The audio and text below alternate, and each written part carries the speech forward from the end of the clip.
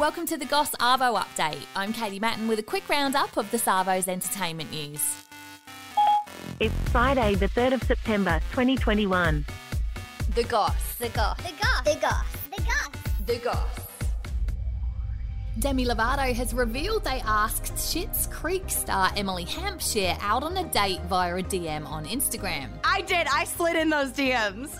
The 29-year-old singer said they contacted the 40-year-old actress and said, "I like you on the show. We should kick it sometime," with Emily saying she had to research what kick it meant. Demi Lovato then went on to say, "I find you attractive and I'd like to go on a date."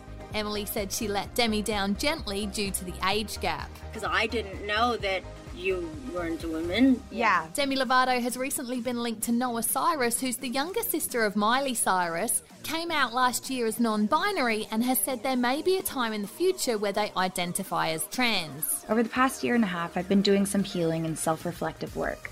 And through this work, I've had the revelation that I identify as non-binary.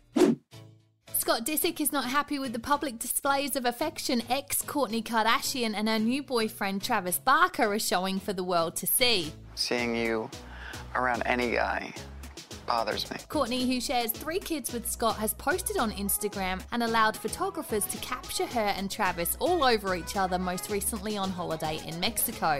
No, I feel like you're like a little flirty, or you're like, I'm not, I promise. Scott, who is dating Amelia Hamlin, the daughter of Real Housewives of Beverly Hills star Lisa Rinna, has reached out to Kourtney's other ex, Yunes Benjima, sending a photo of Kourtney and Travis kissing, saying, "Bro, what is this?" in the middle of Italy, with him then sharing for everyone to see and saying, "It doesn't matter to me as long as she's happy. P.S. I ain't your bro."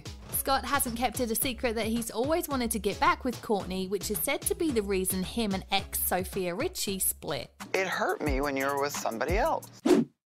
And Britney Spears has sent thoughts and prayers to the people of her hometown, Louisiana, following the devastation of Tropical Storm Ida. She said God is sending curveballs to make sure we are awakened, and then she went on to talk about the power of Mother Nature and that she's happy her family are safe. Especially if I get my fair serve in turning exposing what they did to me. She said in life there's always twist, spin, grin, or even a giggle that's best served with a beautiful spoon. She then went on to talk about how she serves God by dancing, that light is coming soon, and asks whether God is a man or a woman. Follow us, like, rate and subscribe wherever you get your podcasts, and that's the Goss Arvo Update. See you again on Monday.